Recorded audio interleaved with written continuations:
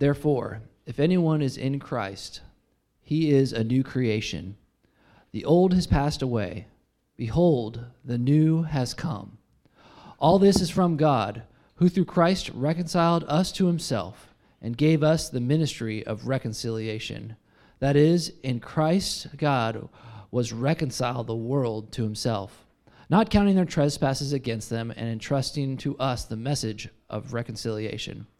Therefore, we are ambassadors for Christ, God making his appeal through us. We implore you on behalf of Christ, be reconciled to God. For our sake he made him to be sin who knew no sin, so that in him we might become the righteousness of God. Good morning, everybody. Good morning.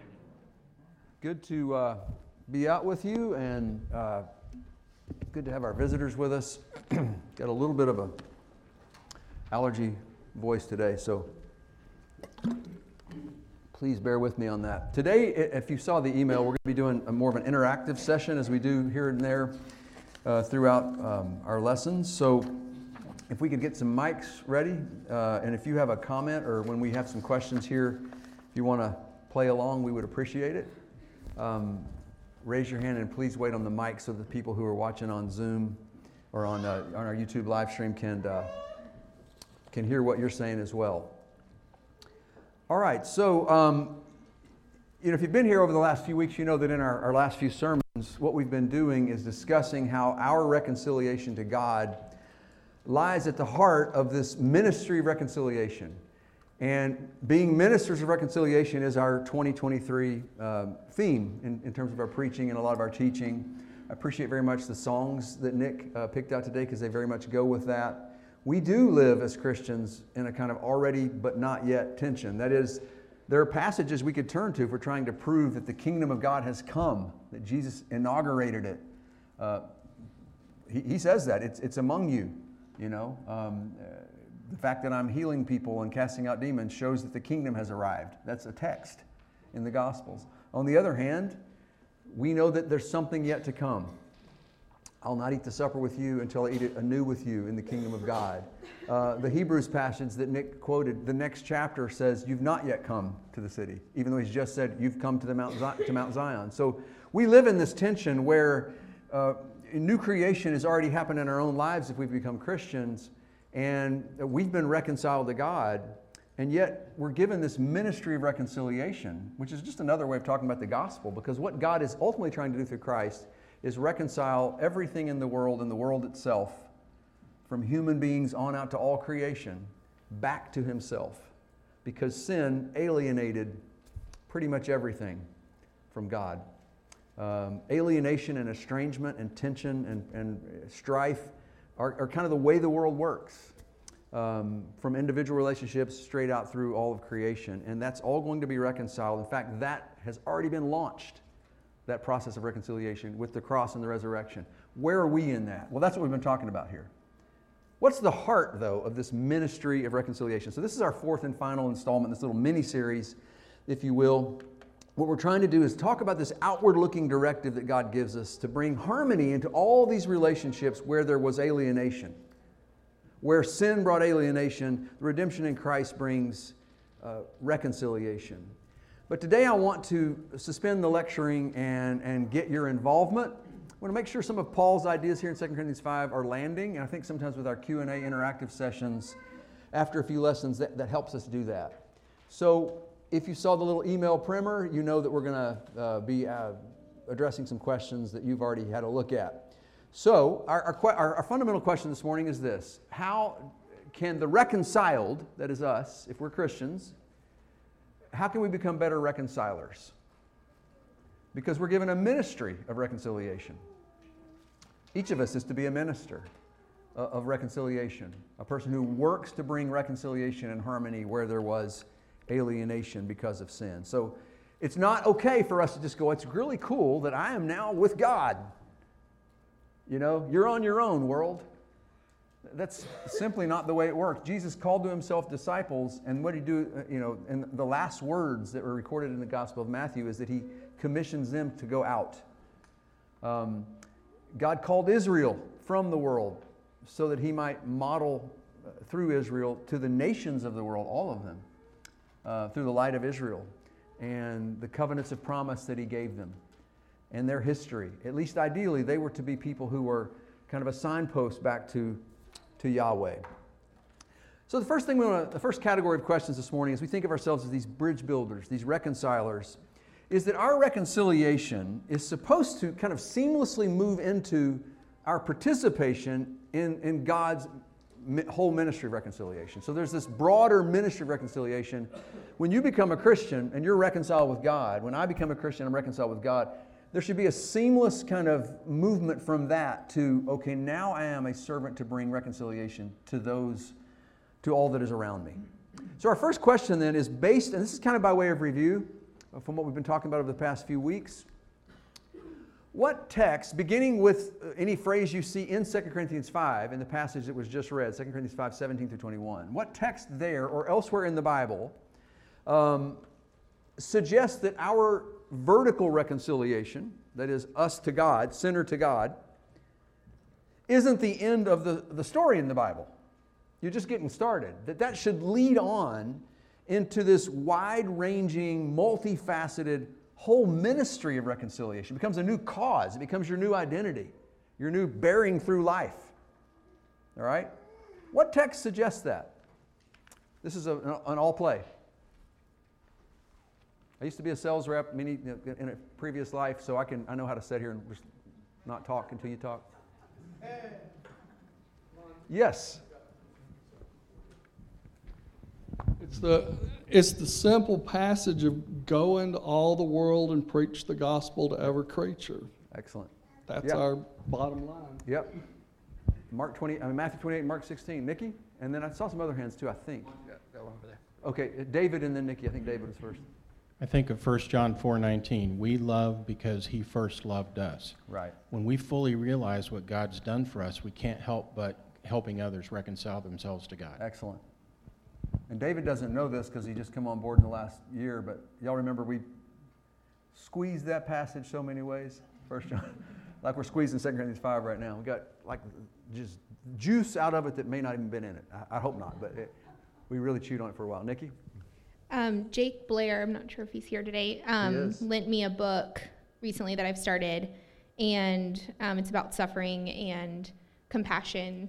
And one of the passages in there talks about Colossians 2, and if you go a little bit before that, in Colossians 1:20, it talks about through him to reconcile himself all things, whether on earth or in heaven. Mm-hmm. And then it talks about underneath that, Paul says, if you indeed you continue in the faith, stable and steadfast.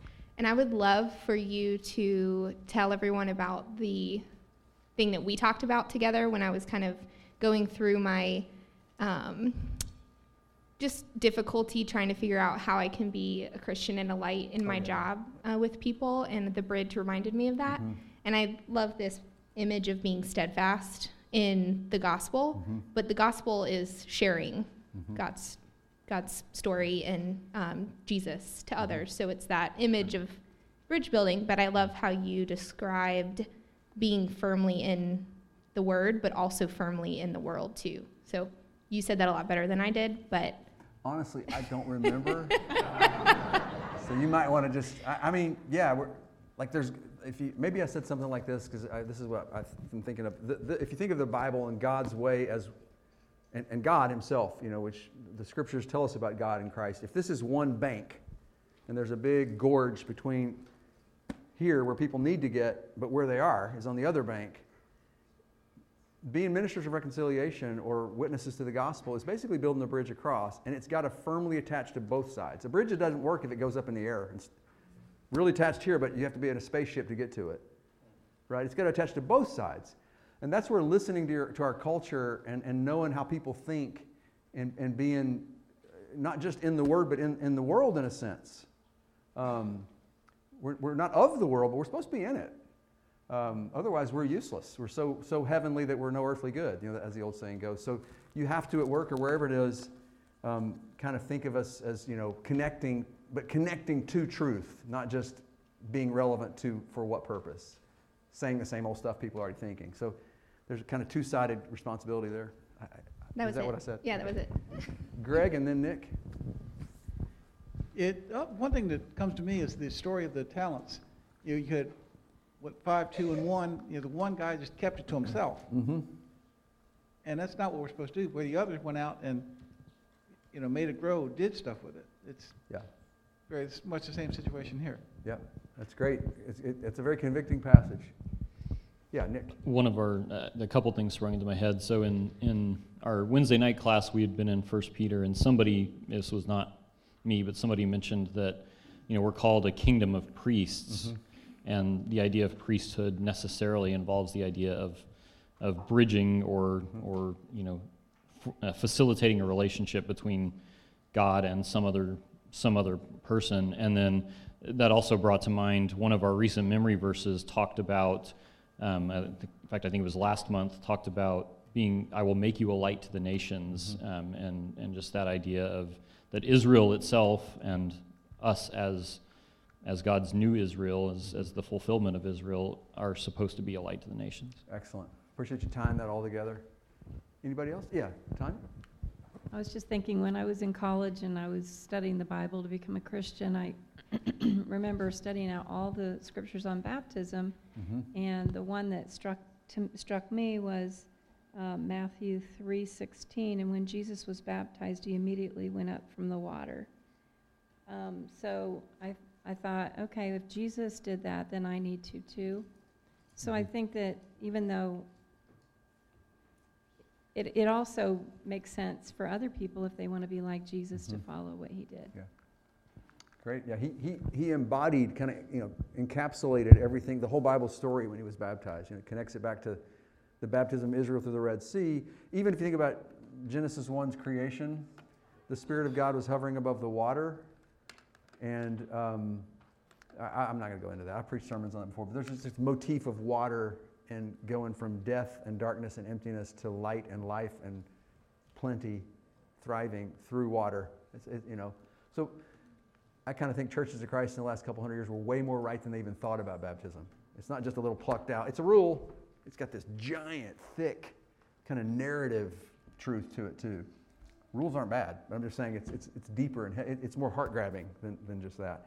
All right, let's move on. I wanted to also make sure we appreciate, this is what I've kind of been hammering on, I think, over the last few weeks, maybe a bit much, I don't know, that it isn't just about us and other individuals getting right with God. That's the core of the reconciliation, the heart of it, as we've been styling it in this little series' title. But it goes beyond that. Really, Nikki quoted Colossians 1:20. Paul says that God in Christ was reconciling what to himself? Everything in heaven and earth. Think about that. Everything disintegrated or has this disintegrative or centripetal kind of dynamic away from the hub, which is God, which is Christ. Nothing's been created that wasn't created through him, according to John 1. He holds all creation together, according to a couple passages, one in Paul and one in Hebrews, like actively. So there's a kind of cosmic aspect to this too. And remember that in Genesis chapter 2, verse 15, the first pair are told to serve the garden and protect it. That's what the Hebrew words actually mean, Genesis 2:15. That was their relationship to creation. Initially, that was why they were made, it sounds like. We don't read much else about it. They're with God, and God calls them to sort of be his image bearers, be his sort of like lieutenants, and husbandmen or stewards of creation. That's pre-sin, and now after sin we get Romans 8. We sang a song a minute ago, is creation groaning? It is, we all said. And that's because Paul says it is in Romans 8. And what's creation groaning? What's it waiting on? When will the groaning of all creation end? According to Romans 8. The redemption of the sons of men. Creation is botched because of human sin, and it will be redeemed when we're redeemed. I know that's not the thing we focus on all the time, and it gets all caught up in political conversations about environmentalism and all that. But that's pretty wired in, hard-baked into the story of the Bible. So that's part of reconciliation. I mean, that's what God's doing. He's reconciling all things in heaven and earth to him. Why would we go like, Maybe that's part of it too. And then what about differences between people groups? When people lean into their differences. There are differences. God made them. But I don't think He wants us to be wholly defined just by what makes us different. There's an potential for an identity in Christ that doesn't erase our diversity, but completes it, you could argue. Rises above it, includes it, and calls us to something even higher than that. And that's an identity in Christ. That's why in Galatians 3:27 it says when we're baptized into Christ, what's he talking about right there? He doesn't say you're saved, even though I think that's true. That passage is actually telling us there's no Jew or Greek, bond or free, male or female. You're all one. It's about unity in diversity. And then he says it ties you into the story of the Bible. Heirs according to the promise to Abraham. You're his. That's what that was talking about in Genesis 12. Remember, he was chosen to bless all the nations. So when we look around us today, we see all of this rancor and these people groups divided against each other. About immigration or in politics, all the different things, Ukraine and Russia and Democrats versus Republicans. I mean, just people are, to make an understatement, groups of people are fearing and having suspicion toward anybody different than them. You differ with me nowadays, you're just evil, right? I remember as a kid in church, 2 men, 70-year-old men, could sit there and talk about how they voted. One voted Democrat, one voted Republican, and they just were best friends. They're like, we're Christians. We're going to differ over some stuff. Now it's like, you're evil. You can't disagree with, or you're evil. What if into that conversation, into that strife and rancor, the light of a church, just a small group of people who modeled something different? Yeah, they vote their conscience. It's complicated. It's likely that no single human group is going to get every single thing right. Probably get some things right, some things wrong. So we're going to vote our conscience and try to be biblical as best we can, all of us. But can we then all agree that our identity in Jesus trumps any of that? That it takes us to something higher than any of that? That's reconciliation in Christ. And then there's the reconciliation between individuals. Remember what Jesus says in Matthew 5:23-24. Even before leaving your gift at the altar, he says, what? First be reconciled to your brother. It's ahead of this religious act, this act of worship. It is an act of worship. So there's all kinds of religious people living with nurturing all kinds of bitterness and vengeance and grudges. We're not hanging with them. And then coming to church, sitting there. And I think Jesus would say, you want to be pious? You want to be holy? Go reconcile. That's not okay. Yeah, Linda. And then we're going to move on. Great stuff, y'all. I appreciate your good comments. I'm learning a lot from everything everybody's saying and being reminded of good things. Yep. As it says, you say you love me, but you hate your brother. You're a liar. Yep, that's very near the passage David quoted a minute ago over in 1 John. That's great. Okay, so I'm going to skip this little quote we have next. But even here in 2 Corinthians 5:17, notice it says, that in Christ God was reconciling the world to himself, the cosmos. That includes individual sinners, but that Greek word is everything. All right? I'm going to skip that, and we're going to go to our next point. I want to make the point now that our fervor, how avid we are as ministers of reconciliation, our commitment to that, practically, actually, on the ground every day, thinking that way, acting that way, prioritizing the ministry of reconciliation, is inextricably connected to our own individual relationships with Christ. You'll be as fervid and avid in your role as a minister of reconciliation as you are, as the genuineness of your relationship with Christ is. If that's not intimate, then the commitment's going to be pretty tepid, pretty lukewarm. All right? I want you to notice something here. Therefore, 2 Corinthians 5:17, if anyone is in Christ, he's a new creation. It's all about being in Christ. Verse 21, for our sake, he made him to be sin who knew no sin, so that in him, in Jesus, we might become the righteousness of God. So being a minister of reconciliation is a function of our being in Jesus. Each of us being in Christ. And so that raises a question like this. What does it mean to be in Christ? And then how does staying in Christ contribute to our truly living as ministers of reconciliation? Let's explore that link for a minute. Do you understand the question? Let's get Greg.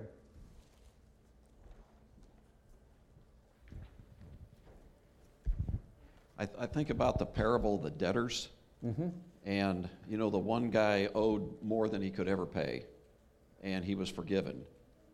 And that put on him a responsibility then to forgive the man who owed him, some minute amount. Mm-hmm. And I think about that. I think about when we're in Christ, we recognize what it took to reconcile us back to God. Right. How much that cost and how it was beyond our ability to pay. And so that then puts a responsibility upon us to not only spread that news, and we talk about reconciliation prior to this mini-series. I pretty much focused on reconciling myself to God and helping other people get reconciled to God, and didn't think too much about reconciling the world and groups and issues, Republicans and Democrats, that sort of thing. But you've helped expand my understanding of this reconciliation and this debt that we've got now to pay that. And the only way we're going to be mindful of that is if we continue to maintain that relationship with Christ and understand what it took and what it continues to take. That sacrifice of Christ keeps on going. Right. It wasn't a one-time thing. It keeps on going. That's right. And as we sin and we need that blood again, it puts us back in there, and it just incurs more debt for us to be reconcilers. Yeah. Certainly reconciling people to God is primary. Sure. But there's all these other things that go along with it. That's great. Jake and then Greg Hager. Appreciate that, Greg. The Bible says you will know a tree by its fruit. My wife is really good about this. She prays for the fruit of the Spirit, and I think that's something that when we're honest and we look at ourselves and we look at what the flesh brings about, it's jealousy, it's hatred, it's all those things you talked about that bring division, that bring strife, and that ultimately destroy the world. And what we need is something outside of that to come in and fix that. And like we always talk about, it's not something you can do pulling yourself up by your bootstraps, just trying to be better. You need an outside force, which is the Holy Spirit, to come inside you and then start bearing fruit within you. And that's a sign to the world that something is different here, that God is alive, and that things can be reconciled. That's a great point. I think of Pentecost, like what kind of a paradigmatic moment in the church, inception of the church in many ways, and what was the key variable that made that happen? It was an outpouring of the Holy Spirit from God down into the world. It's crazy stuff. I mean, we can expect people to go, are y'all drunk? It's 9 a.m. Remember, that was the response. But that's what it takes, an infusion from outside, the divine entering, kind of breaking into the world. Greg? And some of this is what the picture of the church sign I sent out Friday.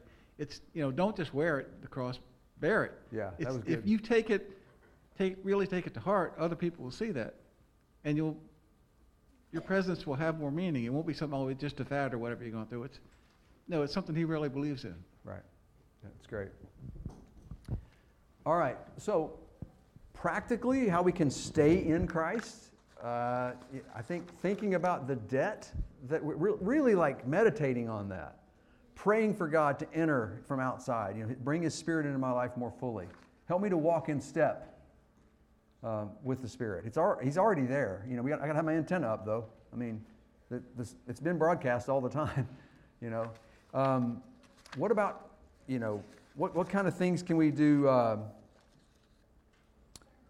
community-wise? Like, instead of just thinking about it individually, though that's key. Also, when we take of the supper, the whole point is we who are many partake in one bread, which is one body. Like, there's something about community that strengthens us. We see Christ more. We're all parts of His body, according to Ephesians, 1 Corinthians, and other passages. Yeah, Nick? Let's think about the communal aspect of staying in Christ so that we then are that, ministry of reconciliation. Yeah, I mean, you just mentioned the idea of being a body, and Paul digs into that in a lot of detail, and in 1 Corinthians, I think it's 1 Corinthians, where he talks about being different parts of a body and having different purposes, and not being able to put out one part of the body. And so, as we look at ourselves as Christ's body here, we have to be able to take the strengths and the abilities that each of the members brings, and we all have different, that may manifest itself in different ways. There are, clearly people in our body who think about creation care and reconciling creation itself to God. There are people here who are good at and think about reconciling other people to God. There are people who are good at, self-study and self-meditation and helping us, know how to do things as individuals in building our relationships to God. And so all of those things working together, those parts of this body working together, will help us stay in Christ and will help us grow out to take those aspects, those strengths to other people. Great. One passage that goes along with that, I thought I did. This one, Ephesians 4. Paul loves the body imagery. He uses it all over the place. He says there is one body of Christ. All right? So we're one body as a local church. But look what he says how individual growth happens. Like, you want to grow in Christ and have a greater sense of being in Christ and His Spirit flowing through you. He says in verse 15 of the same chapter, speaking the truth in love, we are to grow up in every way into Him who is the head, into Christ. That's the goal. We're growing into like little mini Christs, as C.S. Lewis calls Christians. From whom the whole body, joined and held together by every joint with which it is equipped, when each part is working properly, each part makes the body grow so that it builds itself up in love. So this is a picture of every part growing because they're connected to every other part, and the whole growing because all the parts are growing. There's a community aspect to this that's just, you can't separate that from Christianity. We've said before many times that 3/4 of the time the New Testament uses the word you, Y-O-U, it's actually in the plural. It's y'all. Right? That's one thing the South got right. Second person plural, we kept it. Everybody else moved on. And ours isn't sexist either. It's not you guys. We're so progressive and advanced. And we got sweet tea right. But anyway. So think about that. Like, he doesn't really picture it as you just individually over here can do your thing. I'm spiritual and I don't like corporate religion. Well, I don't like a lot of corporate religion. That doesn't mean corporate or bodily Christianity, communal Christianity is the problem. There's just abuses of it. So I just think that's really important that we avail ourselves of all the opportunities to be together and study together and sing together and hurt together and rejoice together and pray together and play together. I love the soccer team. They're awful, but, for visitors, there are a bunch of our millennials, mostly, right? Maybe a few younger folks than that. Gen Zers and millennials are playing soccer, and their record is perfect, too. 0-4. Yes. I didn't say which way. All right, a couple more questions. So if we're gonna be in Christ, then we need to honestly assess how we relate to Christ. How each of us, because even here he says he's talking about parts, so we have to think about ourselves as parts, as ligament. I'm a ligament, you're a joint, you're an eye, you're a hand, as Paul says in 1 Corinthians 12. We've got to kind of start it there, but no, that's not where it ends. Think about this question, our last question. Let's take stock of how we each relate to Jesus. Like, don't just take that for granted. It's not something you can just assume and move on. I want you to really critically, introspectively now for a few minutes, think about how you see Jesus. Like, how would you characterize the way you relate to Jesus? What's that? What's the health and the style and the nature of that relationship? How do you see Him? And let me suggest some potential problematic ways for that might actually be the case with us more than we like to think. I don't know. I'm throwing these out there for you to consider. Do we have an actual relationship with Jesus? Or is he more like an abstraction? I didn't say distraction, though he may be that to you too, truth be told. I'd like to do this, but there's that pesky guilt feeling. I hope we can go a little deeper than that. I'm talking about an abstraction. He's just like a theological concept. That's way different from a person, right? You married a wife or a husband, but you didn't just marry a wife or you married. I married Cherie. She married Monty. We're not just average humanity. We're individuals with our own quirks and dreams and fears and all this DNA and all of it, pasts and the whole package. And that's what I'm saying. Jesus is a person. He's not just a historical figure who did something once that you benefit from. He's not just the label for a bunch of rules. Christ in your mind, it's just the rules. He's a person. So think about whether, Jesus is someone we know, or is he merely somebody we know about? That's different. The former gives you vision and dreams and aspirations and a willingness to sacrifice. It gives you love. The latter is kind of like, oh my goodness, okay, better not do that.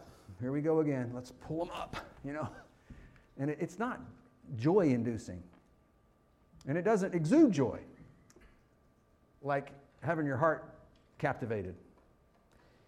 C.S. Lewis says this, there have been men before who got so interested in proving the existence of God that they came to care nothing for God himself, as if the good Lord had nothing to do but to exist. There have been some who were so preoccupied with spreading Christianity that they never gave a thought to Christ. And that raises a question of, do we truly love and adore Jesus? And this is why I had you think about the woman, the sinful woman in Luke 7 who attends the Pharisees' dinner. Jesus is invited, but she shows up too. I want you to think of something you adore. You absolutely adore. Anybody? Just shout out something. What do you love? Like in your heart, like passionately, just selfishly, this is just so interesting and fun and beautiful and exhilarating. I just love it. My cat. Your cat. Her cat's not an ordinary cat either. It's like a wild cat. Your family, your grandkids, kids. What else? Coffee. And we've all benefited from the church coffee connoisseur. Motorcycles. Fishing, hunting, tennis, college football in the fall, crispy blue sky morning, and the Razorbacks are running through the A. Man, they're fixing to get slaughtered again. But anyway, we all have things like that, right? Food, being at the beach, being at the mountains, just the beauty of nature. There's a million things. I'm talking about something though that so you're devoted to that. You love it. You adore it. You're not doing some good deed. It's just like, I can't not do this. I have to kind of, I'm like, it's like almost like an addiction. Like this is just a thrill. That's what I'm talking about. Romantic love, can be like that for people. Look at this woman in Luke 7. And we're not going to read it. It's a long text. But how does this sinful woman show her love for Jesus? First of all, just real quickly, anybody remember? Let's review it. She's got really expensive ointment. And she's behind him at his feet, anoints his feet with this oil, looks very wasteful. And she's kissing his feet and kind of caressing his feet with her hair. Correct? I see the difference here being formal religion versus, converted to Christ. We converted to a particular church. Where we converted to Christ. Exactly. Well put. Yeah. And you talk about how we relate to Christ. That's a very complex question. You brought up marriage. How do we relate to our spouses? On so many different levels. Right. And Christ in one sense is our confessor. In another sense, he's our elder brother. In another sense, he's God. He's deity, and we should be laying prone on the ground. So. And we should relate to him in all those ways. And it, depending on where we are in different times, we're going to relate to him in different ways. Mm-hmm. We might relate to him one way when we're surrounding the table, but we relate to him another way when we're in the wee hours of the night, confessing, Yeah. something. So, Sure.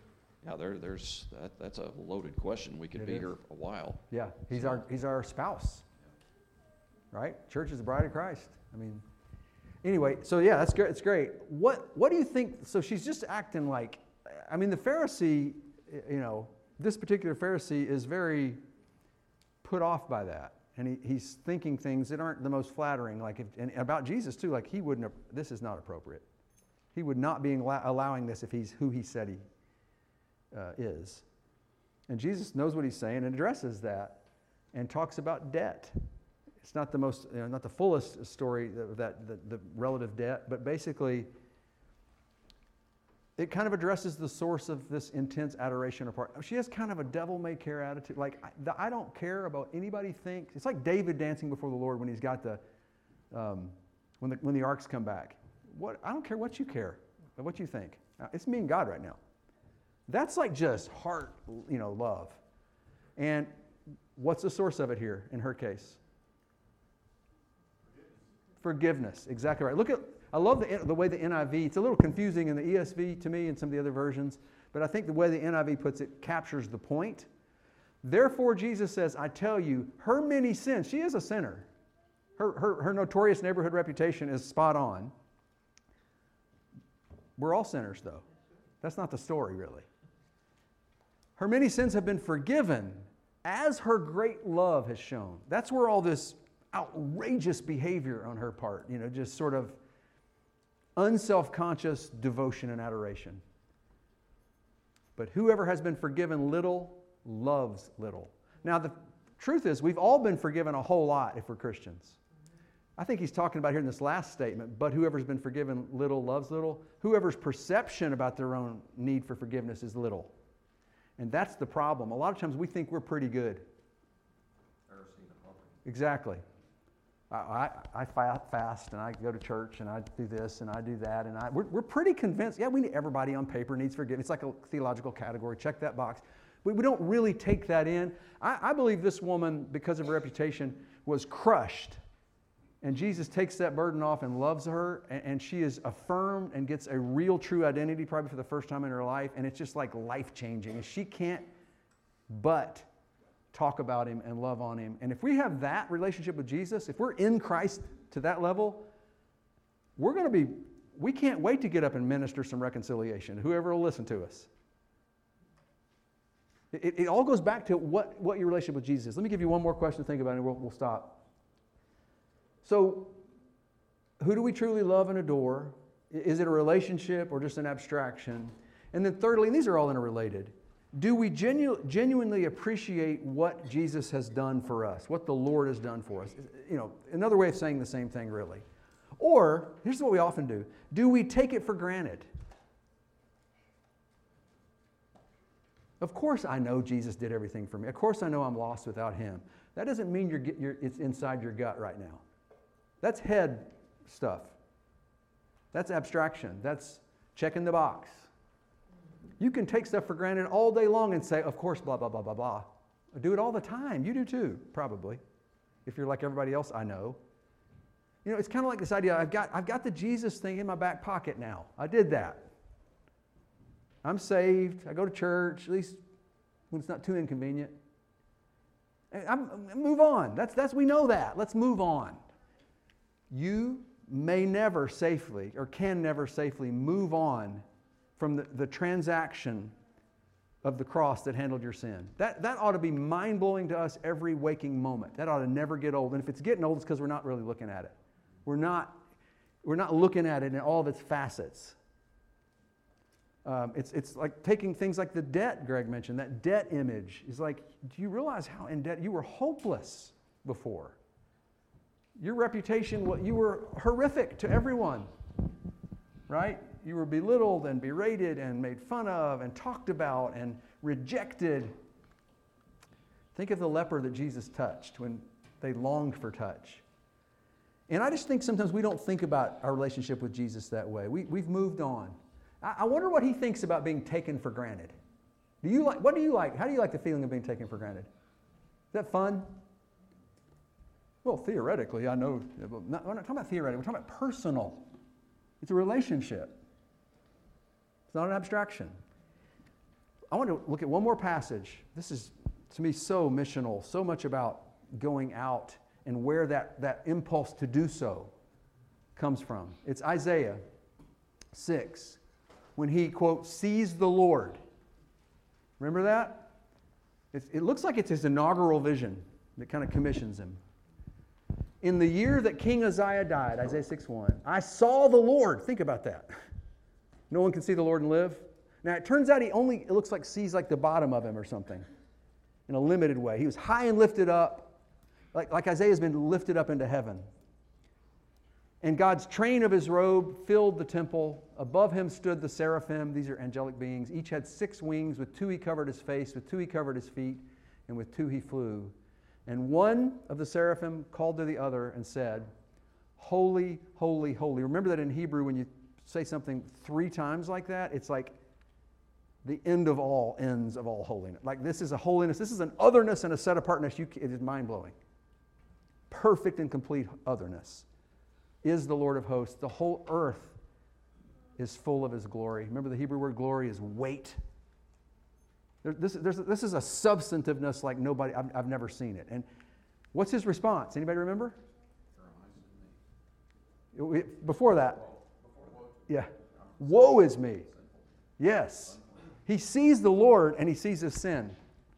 That's one of the problems. We don't really see the Lord like we should. So we think we're pretty good. It's not, our sins aren't backlit by that level of light. It's just a little light. If it was the glory of the light that he really is, our sins would look glaringly bad. And that's what he sees, because he's seen the Lord. He says, Woe is me, for I am lost. I'm a man of unclean lips, and I dwell in the midst of a people of unclean lips. For my eyes have seen the King, the Lord of hosts. But then there's a twist, and it's basically the twist that is the gospel.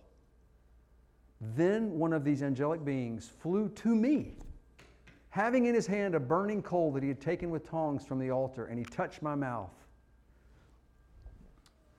And he said, Behold, this has touched your lips. Your guilt is taken away and your sin atoned for. And as Greg said, trying to steal my thunder, the next question is, whom shall I send? This is from the Lord.